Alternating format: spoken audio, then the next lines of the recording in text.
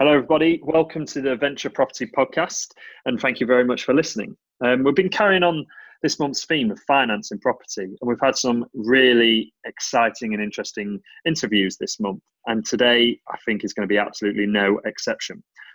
So today we are sponsored, as always, by the Real Estate Slackers, which is a free Slack group that me and John Corey have created. You can get access to that at realestateslackers.com. And this week, I have a very successful young man who I've had the pleasure of sitting on a couple of panels with. And his name is Rob Wilkinson from the site Crowd With Us. Now, I call Rob Blue Eyes, and if anyone has seen a photo of him, you'll know exactly why. He is a very smooth man and a very successful man. So, hi, Rob. How are you doing today? I'm very well, thank you, Ryan. Thanks for all the compliments. It's been a while since I've been called young man, so that's very good. I didn't know. I was talking to Sarah, my partner, this morning, and I said, I'm going to drop Blue Eyes in there. And she was like, don't you dare. And it just made me want to do it even more. So. I won't hold it against you. I've been called worse things. Yeah, well, it's quite nice, isn't it? Do you want to delve into what you used to do before property, because you have got a pretty exciting story of your life that I quite want to hear a bit more about. Okay. Well, I don't think the interview would be the same if I didn't tell you that I started off. I used to have a job in a calendar factory, but I got the sack because I took a couple of days off. And then oh, amazing. Do you know what? There's going to be people listening to this now just laughing at that. That is amazing. What a way to start. Well, there we are. No, I was signed up to do my A-levels all those many years ago. And actually my mum introduced me to a friend of hers husband who was a ship's captain. And I went round their house for dinner one evening, and he told me all his salty sea stories. And from that moment on, I was hooked, because I realised that there was a possibility that I didn't have to go back to school for a couple of years, or for the next couple of years, and I could travel the world. So I wrote off to about 120 companies. Most of them were handwritten letters, so that took quite a while. And I think out of 120 companies, the ones that did write back, they all said, come back once you finished your A-levels. And a week before I was supposed to start, one company replied and said, come for an interview. So I thought, I've got nothing to lose. And a week later, they offered me the job. Wow. So at the young old age of 16, I went to what's now the Southampton University, to Warsash Maritime Academy, and started a scholarship known in the industry as a cadetship. That took 3 years, and at the end of that, in the interim, it was a sandwich course. So you do so many months at sea, and then so many months back at university, and so on over the 3-year period. So by the age of 19, 20, I'd travelled around most of the world already, and I qualified as a navigator. And for a Cable and Wireless, who as a cable laying company, as a navigator driving their ships all around the world. So I have a commercial ticket, so cruise ships, container ships, that type of thing. And I think at the age of 22, I was made redundant. And being fairly young and getting quite an interesting or sizable payoff, I went on holiday for 6 months, spent the whole lot, and then suddenly thought to myself, I need a job now. And a friend of mine was working in the yachting industry, and he said, you should try this out. So I flew down to Monaco, and went to walk around all the yachts and agencies. And about a month later, I was employed as navigator stroke dive officer on a fleet of 3 yachts for a senior member of the Saudi royal family. Whoa! What a jet set life! Yeah, it was a pretty good fun, pretty interesting. And so I did that for I think 3 or 4 years, and I went back to school, back to sea school, did my chief officer's ticket, my first officer, whatever you want to call it, and then progressed to a larger yacht, which was for someone who was formerly the world's richest man. And at the time, it was the world's largest privately owned yacht. And whilst I was there, I sat my Master Mariner Unlimited, which is the ship's captain ticket. So I have a driver's license for any size ship in the world. Wow. In the meantime, I've met some pretty interesting and influential people. So already by sort of 1920, you'd already travelled most of the world. What kind of advantage do you think that gives you now? Well, I've been some pretty interesting situations. I've been held at knife point, at gunpoint, and things like that. To being at sea in hurricane force winds, and I think you have two types of education. You have your academic education, and you have your worldly education. And I think they both have their place, but there's a big benefit in being worldly, having. It can be anything from understanding how different cultures work, different religions, to risk management, risk assessment, and how you and also in the types of people that I've dealt with. I think I'm pretty good at networking, but you can put me in any situation. I can be speaking to some homeless person in a third world country, or the second line to the throne in Saudi Arabia. I can get on with both. Yeah, so obviously you've picked up quite a lot of skills over that whole sort of period of your life. And I think for me, recently, I've started looking back over those last few years, and I can highlight, actually, I've learned so much from those things.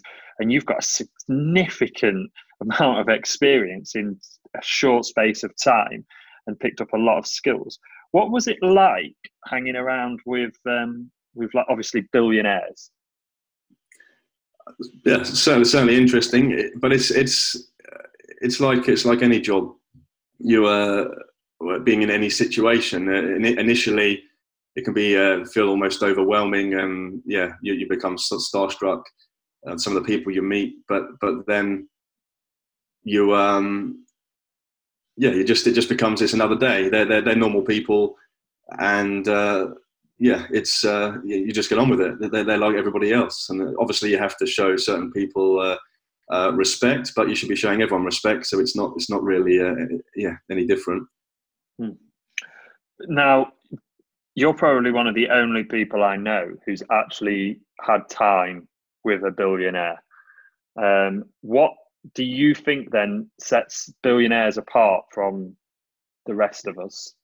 Because we're all obviously entrepreneurial and we have those instincts, but what sort of sets them apart, do you think, in your opinion?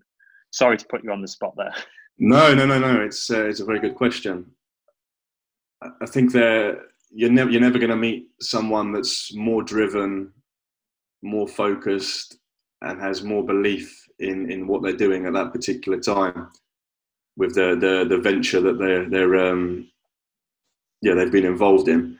But to the extent that nothing else matters, so that would be the only priority in their life, and everything else would be second. That can come. That means that for the time that you're doing that. I'm talking from a business perspective. Yeah. It becomes your sole focus. So any other kind of activity would they might sleep for 3 or 4 hours, if that, and they're doing it up until they go to bed, and it's the first thing they do when they wake up, and that's how driven they are. Jeez. And I was going to say something else then as well, but and they never stop working. So all the boats or the ships that I was working on, they may have these beautiful luxury mega yachts, super yachts, but they're doing business day in, day out. So all the guests that come on board, I guess they'd be friends and acquaintances, but it's all about networking, creating relationships, and yeah, I'm a big. I've always been there's that famous saying that you're the average of the 5 people you spend the most time with. And seeing how these people operate, I can see that's definitely the case.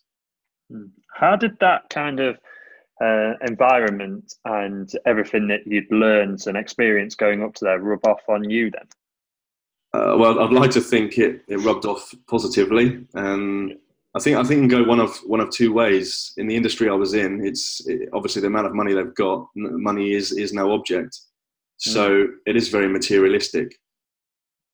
And I was trying to think of I've paid lunch bills in restaurants in the south of France, 40,000 for lunch. And stuff like that, or an evening out where you'd possibly spend more, but that was a regular thing. So you can become some people you can get dragged into it, and they say and have a very materialistic outlook on life. So you have people that'll be in the industry for a number of years, and you get paid pretty well, and they'll come out with nothing other than quite a nice collection of fine watches and sunglasses type of thing. And then you've got the other side of it, where they've realised what's needed, and they've invested wisely, and they come out with either like I did a very good idea, and a reasonable asset base to support you. What was the decision then that prompted you to leave that world? Because obviously you're not in that world anymore. Well, if we rewind a number of years, I bought my first house in London when I was very young, around 2021, and that was in the days when I actually think I put the deposit for that first property on my credit card. Wow. When you could do that, and I did that for the next 3 or 4, I believe. And you'd do that. And the bank, no one ever asked where the deposit money come from, and then you'd rent the property out, or I did. The rental income paid off the credit card within a year, and then I went on to do the next one, and the 2 of them would pay off, and et cetera, until that was no longer an option. So I was doing that. Because I only ever worked 6 months of the year, so you generally do 10 weeks on, 10 weeks off, 3 months on, 3 months off. Yep. So I get bored very easily. So I love traveling, but I also like to be busy, and I've always had a love for property. So I was doing refurbs, flips. I built my own house in Kent, which is where I am now. And then I got involved with. I met Thomas Nust. I think you might have met at the Development Summit, and Tor Portes, who's my business partner. I met them on a course, and I started doing deals and with them, and developments and raising finance. And at the time, we were raising money from family, friends, and acquaintances. This was pre-2014, when obviously this was a done thing, and it's probably how most developers that have been around for a few years started out. And then we found ourselves in a not too unusual situation where bear in mind this was in the recession, where we had access to a lot more properties than we did private investor cash. Yeah. And I'd read somewhere and heard, and Tor the same, about this interesting new crowdfunding concept. And I actually introduced Tor to Robert, who's the other business partners, 3 of us, 3 co-founders, at my wedding in Iceland. And whoa. And we all kind of came together and said we'd like to do something. So Robert has a background in internet marketing and computer programming, and so he's the IT brains, and Tor and I do everything else. But we naively thought it'd take about 3 months to set up, and just over 2 years later, we were good to go. So Two Yeah. whole years. So do you want to take us right back to the start of that 2-year process? What was the thought around of doing it? Why did you want to do the website, and what were some of the obstacles? Because you strike me as a man that if an obstacle is in your way, you are tenacious and you're gonna do what it takes to get past that obstacle. Yeah. I think we had to be that way. But if to be honest, I think we've all had the three founders. We've all had this conversation. If we actually knew what would be involved from the outset, I'm not sure that we'd have actually gone ahead with it. It's just that, as you said, we were committed and we've got this far. So yeah, sod it. We'll carry on. As Richard Branson always says, screw it, let's do it. Yeah. But yeah, it was very new, and this was, so we incorporated in October 2014, and we'd probably been talking about it for a month or two before that. And this was new to everyone, even the FCA. So as we were building the business, it was becoming regulated, and so as we were overcoming one obstacle, there'd be another one in our way which we had to jump over. And we don't come from a finance background, so in the meantime, we had to sit all the FCA exams, sitting there with all the bankers in London studying for that. All of our website had to be regulated. We ourselves had to be regulated. It was quite an interesting process.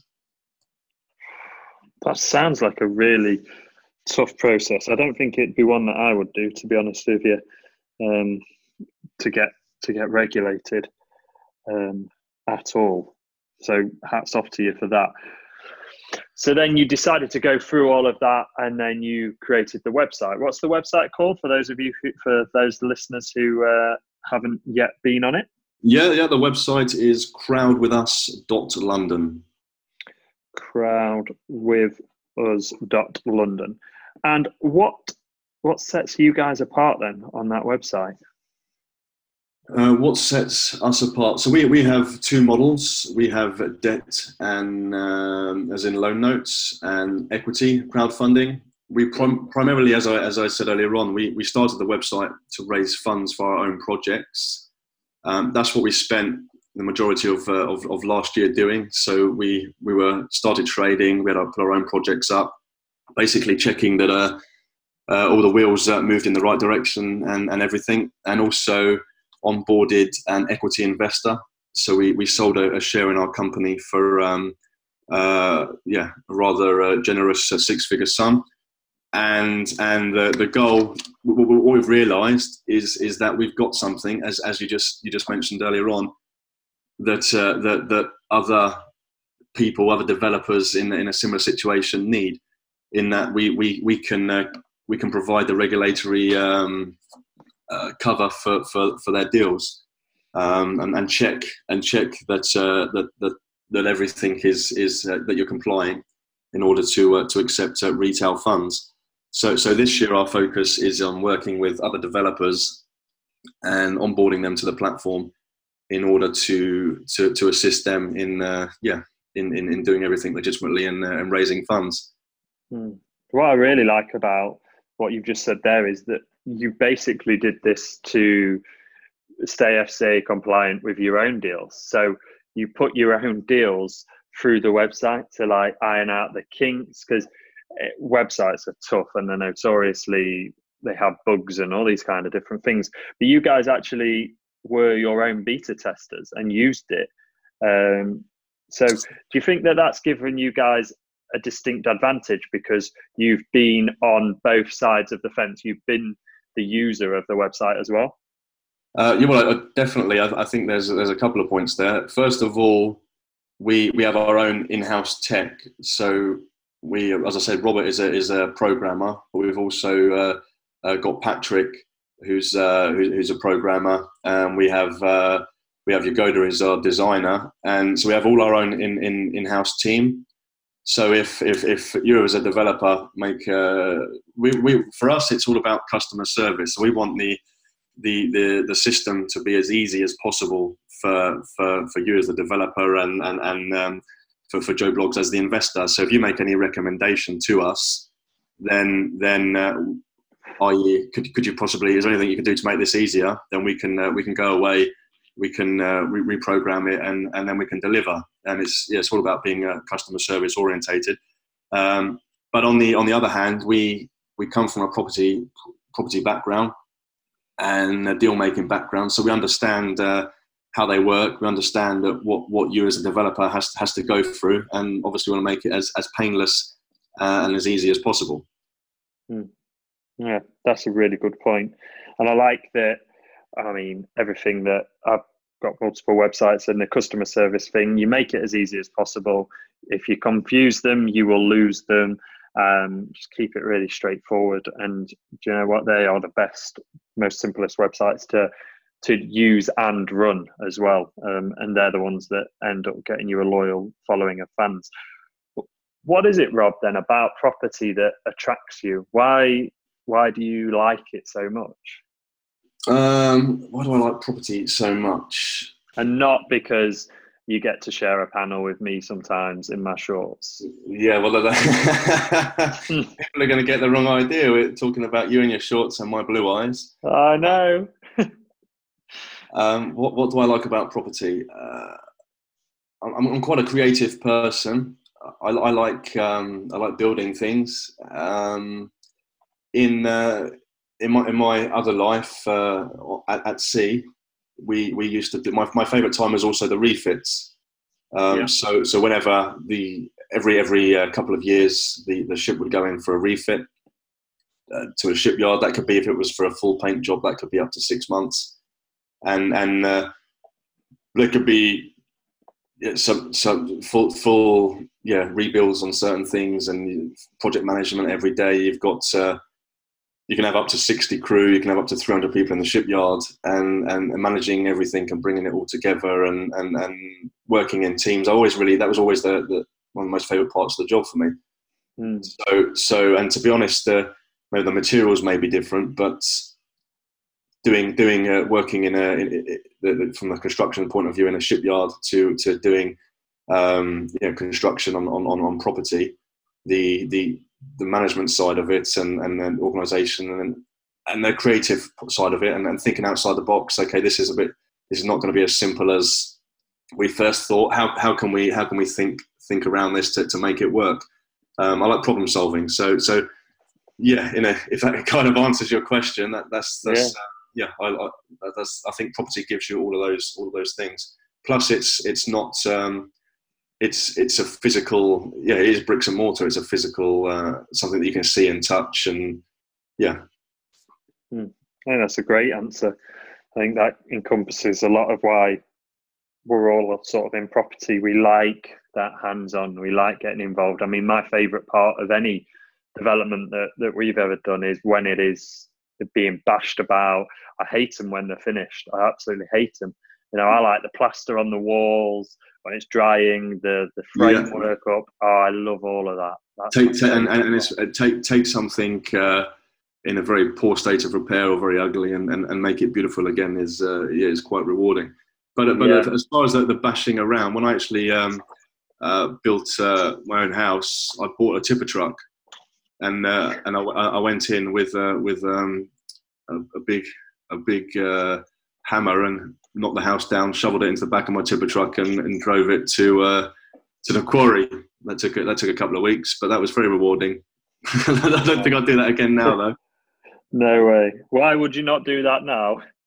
Because I'm older and wiser, but at the time it seemed like a good idea. I know that I've started the last few weeks. For me, I get up in the morning and it's like, I'm just, the shoulders are tight. I take a while to get going, like arms loosening up and stuff. It's just you need a good physio. Very smooth. You are very smooth. Oh man, I like that. You've done your homework, haven't you? But for those of you that don't know, Ryan is a physio. He's obviously not giving himself enough attention. No, well, that's the problem. The physios are the worst ones. There was a study done, and it wasn't that long ago, and it was something like 86% of physios are the worst offenders when it comes to training with injuries, because they just don't care. They just don't. They think they know better, you know. Yeah, I think there's a similar survey on doctors and illnesses. Yeah, just make awful patients, even though we know you know what you should be doing and you know what you're doing is completely wrong. It's just like, I'm going to do it anyway because I'll be all right. I'll be that one that's fine. One of the questions then that interests me, actually, just chatting to you, is: do you still keep in touch with some of the old network then from the boating days and being a ship's captain? Yeah, definitely. Regularly on Facebook calls if they pop into London. Then we'll meet up for a coffee or drink or something. Of course. It's good. Do they have do they then still have an impact on you and your business? Like, are they sort of slightly, can you use them as a mentor, or if you have an issue with something? I mean, it sounds like, to be honest, you overcome a lot of things anyway, and I wouldn't want to get in your way. But do you have like a mentor or somebody who you can go to and ask questions to and learn from? Yeah. I think that's incredibly important. That's one thing I've always done is in whatever I've been doing. If I've wanted to go out and do something, I do tend to jump in feet first, but I'll always source somebody that's been there, done that, and hound them as much as possible where you can, and if not, be really on it and until they accept you into the fold and or under their wing. And I think that's very important. I think, and that's one thing. When you ask me what have I learned from being surrounded by those kind of people, I would say that even at the very top, they still have their group of advisors and maybe even mentors. And that's something that's very important. Obviously, it's much easier to learn from someone else's mistakes and to leverage from their experience than to make your own. Yeah, and then also it's that network. If they like you and you're included in sort of their mini group or just underneath them, then they will more likely to introduce you to people who are going to be able to help you as well. Exactly. I think that one of the sort of themes that really runs through not just your interview, that everybody's interview who I've spoken to who is successful, is that it's that tenacity. You know, we're in a world where there's a lot of knockbacks, and you've just got to literally it seems to be the people that can have that belief in themselves, and you touched upon it with the billionaires, have that belief in themselves and can pick themselves up and keep going. They're the ones that actually keep going and do pull the deals. Would you agree with that? Oh no, definitely. If you're not making mistakes, you're not trying hard enough. That's what they say, isn't it? Yeah, you are a smooth man. You are. The more I speak to you, the smoother you get. You're giving Alex HG a run for his money. I think I've got a while to go yet, though. I don't know. I think slightly as smooth as I'm funnier. Yeah, you are. Have you got any more jokes? I don't know. I don't want to lower the tone. Well, is comedy like a big thing for you? Do you really? Is it a huge part of your personality? I think so. I think it's a good way to build rapport, and plus I think some of the situations that I've found myself in over the years when it could be a bit stressful when you're looking after a team of people and whatnot. If you make light of it doesn't matter how bad the situation is, if you can make light of it, then it lightens the mood and it makes everything run much smoother. I get that from you as well, and you're a very calm person as well. So, which I suppose you need to be, being in some of the situations you've been. Have you always been very calm, or has that come through experience of being in the situations that you've been in? I don't know, really. I guess pretty much, yeah. I've also, I believe the job that I did and the environment that I was in. Obviously, you have to learn when you're driving around a $500 million yacht, then and going through congested waterways and whatnot, or the weather gets bad. There can be a whole host of things that can happen. You have to. The stressing's not going to solve anything because there's nobody you can call. You just got to get on with it. I think that's one of the things that I firmly believe in as well. I try to take emotion out of pretty most decisions, to be honest, because it will just stress me out. So by not reacting to my initial instinct enables me to think clearer, and then actually, as a result of that, most times make the right decision.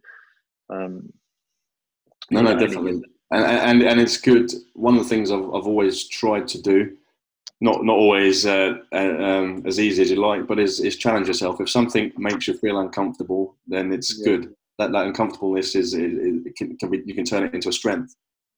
Yeah. Whereas a lot of people will walk away from that. Yeah, that's a really key point for everybody listening. The fact that if you do feel uncomfortable and you challenge yourself with that, then when you overcome that, it just gives you so much momentum and so much belief and confidence in yourself. The only thing that I won't do that I know does make me feel uncomfortable is be around spiders. And I don't ever think I want to try and tackle that fear, to be honest. Oh, man. Ryan, you've just given away your biggest weakness to the wrong person. Why? What are you going to do now? Well, I'm not going to tell you, am I? But one day, maybe you get a nice surprise. Oh, right, great. Well, you know what? Actually, once when I'm the calmest person ever, but I would literally see red for spiders. And I was at Sheffield United once, physioing, and one of the footballers there, I won't mention any names, but he had a spider, a tarantula, and he brought the spider in that had shed its skin and showed it to one of the youth players. Oh my God, honestly, I would have done time if that would have been me. Like,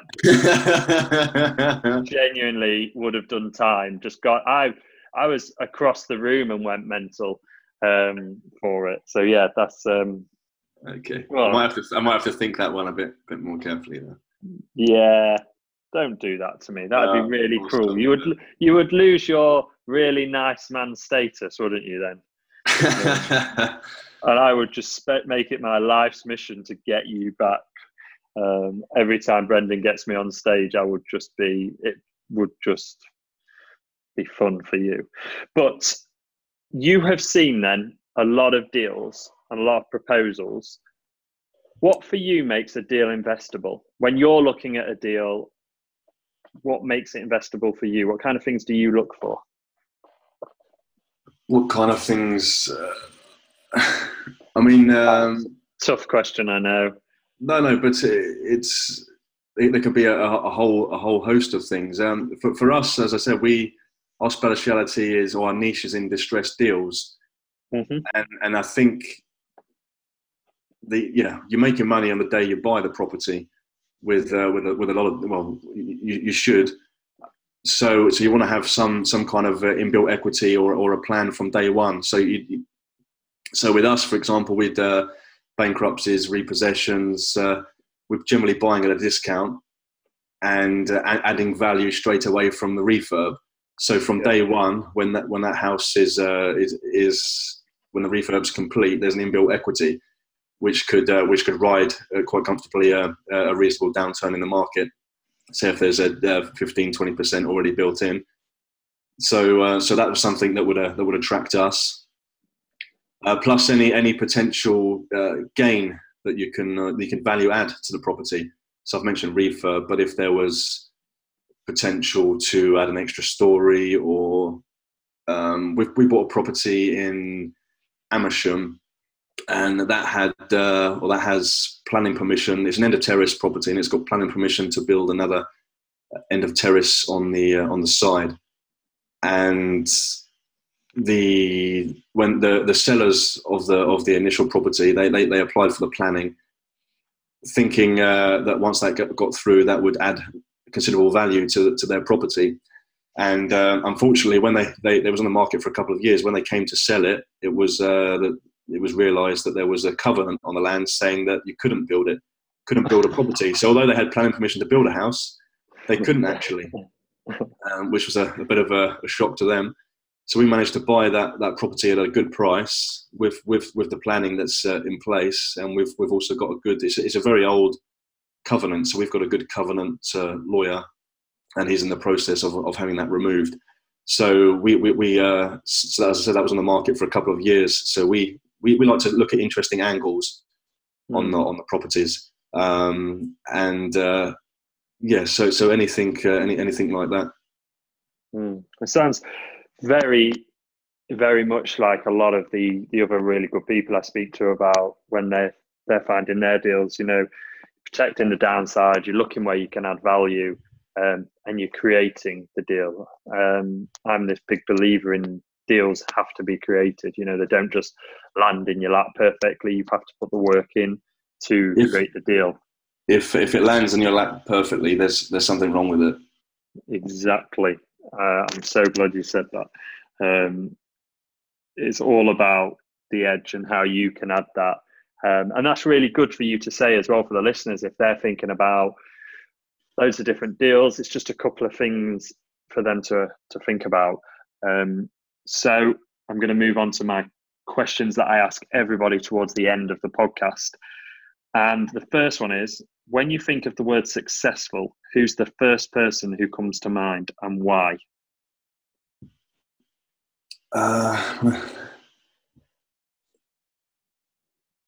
The first when I've always been when I was very young, I got given the Richard Branson's book Losing My Virginity, and I remember whenever my dad was always a big fan of Mr. Branson, so whenever he was on TV, and I remember when he was doing the Atlantic crossings and his balloon flights and whatnot.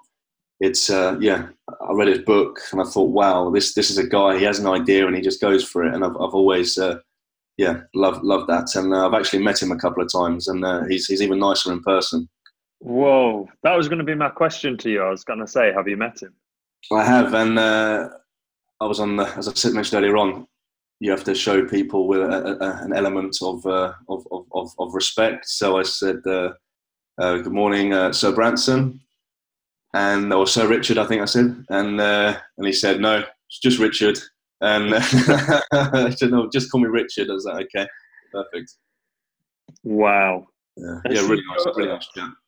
I love talking to you because you have access to that world, or had access to that world that we all fantasize about. And I think now businessmen are the new rock stars anyway. Every single person these days wants to be an entrepreneur, and those kind of people are rock stars. So, number 2, what is the book that has had the biggest impact on you?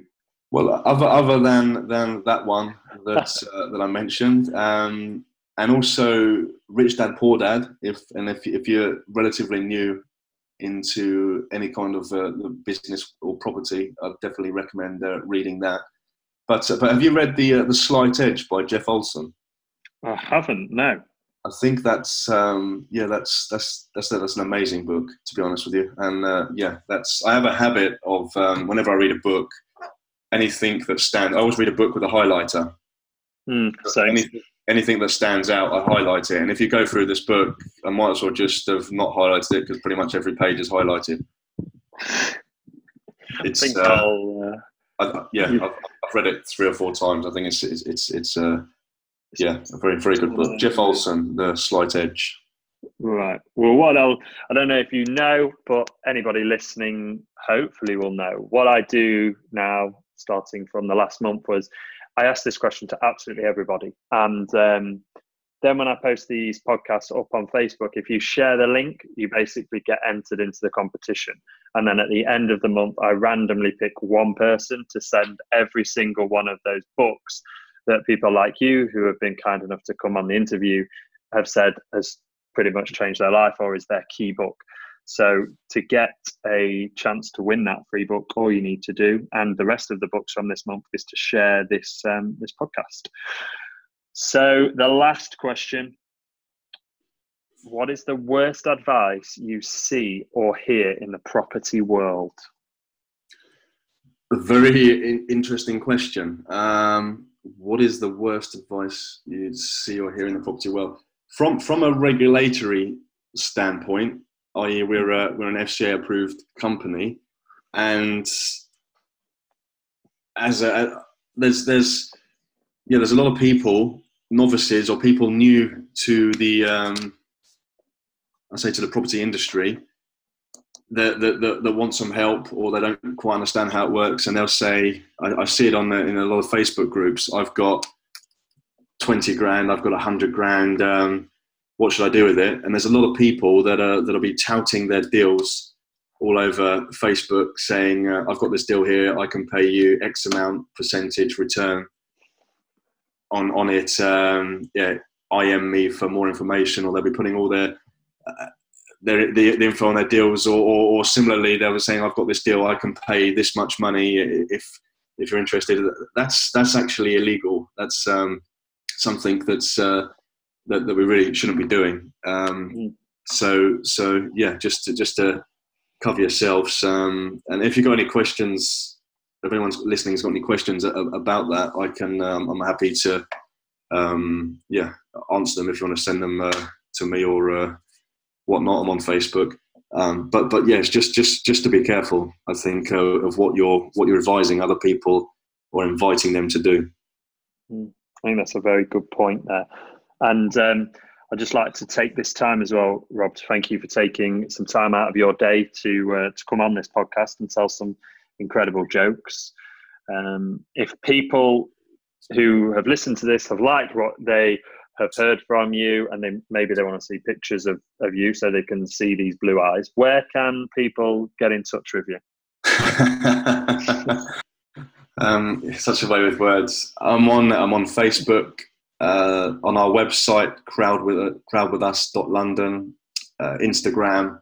My email address, if anyone's interested, is rob.wilkinson@crowdwithus.london. Cool. And you have Instagram as well? I do. Oh, wow. What kind of things do you put on your Instagram then? Property related, really, business. Yeah.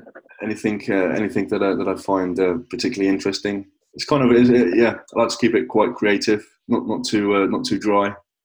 Yeah. I like it.